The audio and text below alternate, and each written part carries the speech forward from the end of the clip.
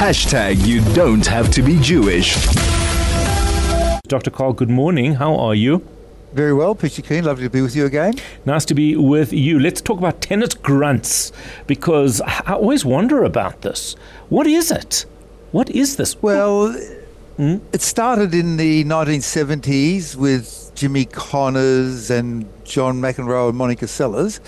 And people started saying, people being tennis players, said either that it is absolutely necessary or it's cheating. So that was the range of comments about it. Okay. On one hand, if you grunt while you hit the ball, it can increase your speed of returning the ball by about, or sending the ball by about 5%. One way to test this, now, are you ready to do an experiment here, Dr. Howard? Yep. So get your finger and shove it into your tummy, somewhere near your belly button. Now, grunt. Did you feel your tummy push against your finger? Yes. Yes. So what you're doing is stiffening your core. So it makes you temporarily stronger. The other thing that it does is a phenomenon called reinforcement. Now, have you ever seen a medical doctor try to get a reflex off somebody's knee with a little special hammer? Yes. If you have difficulty in getting the reflex, what you do is you say to the patient, can you clench your teeth?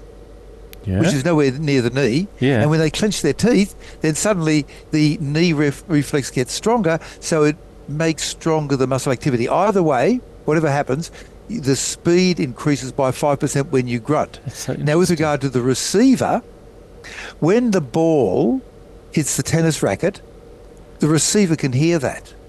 You and I wouldn't pick up anything, but a professional tennis player would pick up a whole bunch of stuff, and they'd think, okay, I've got something off that, and whatever's going on, that slows down the reflexes of the receiver by about 20 to 30 milliseconds, which is about 1 meter of ball travel through the air, which for you and me wouldn't make a lot of difference, but for a top-line tennis player would make a big difference.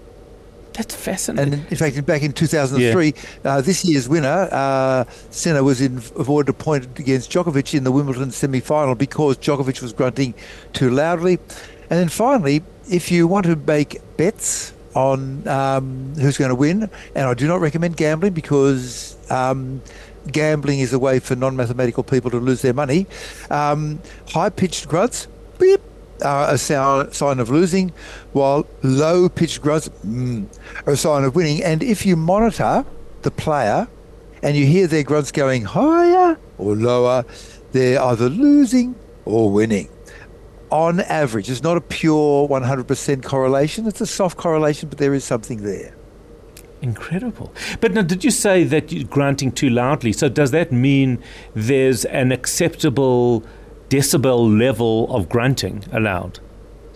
Yes and no. On one hand, the audience is forbidden to make noise. And if you're in the audience at tennis, you get booted out. And I guess that's the case with tennis rather than other sports, because tennis is one person, not a team. And if you yell at a team, your friends will help you. But if you're one person, getting a bunch of boos can throw you off. So with the acceptable level of noise for the audience, it's 0. But for the tennis players, it kind of depends on the individual umpire. I haven't been able to find the footage of the 2003 Wimbledon semi-final, but I'm guessing, I don't know, that Djokovic was grunting very loudly, but I do not know. Unfortunately, that's all we've got time for. One question, but an interesting one, nevertheless, was well worth it. Dr. Karl, thank you. As always, it is about to go 7 o'clock. I'm Howard Feldman. Good morning.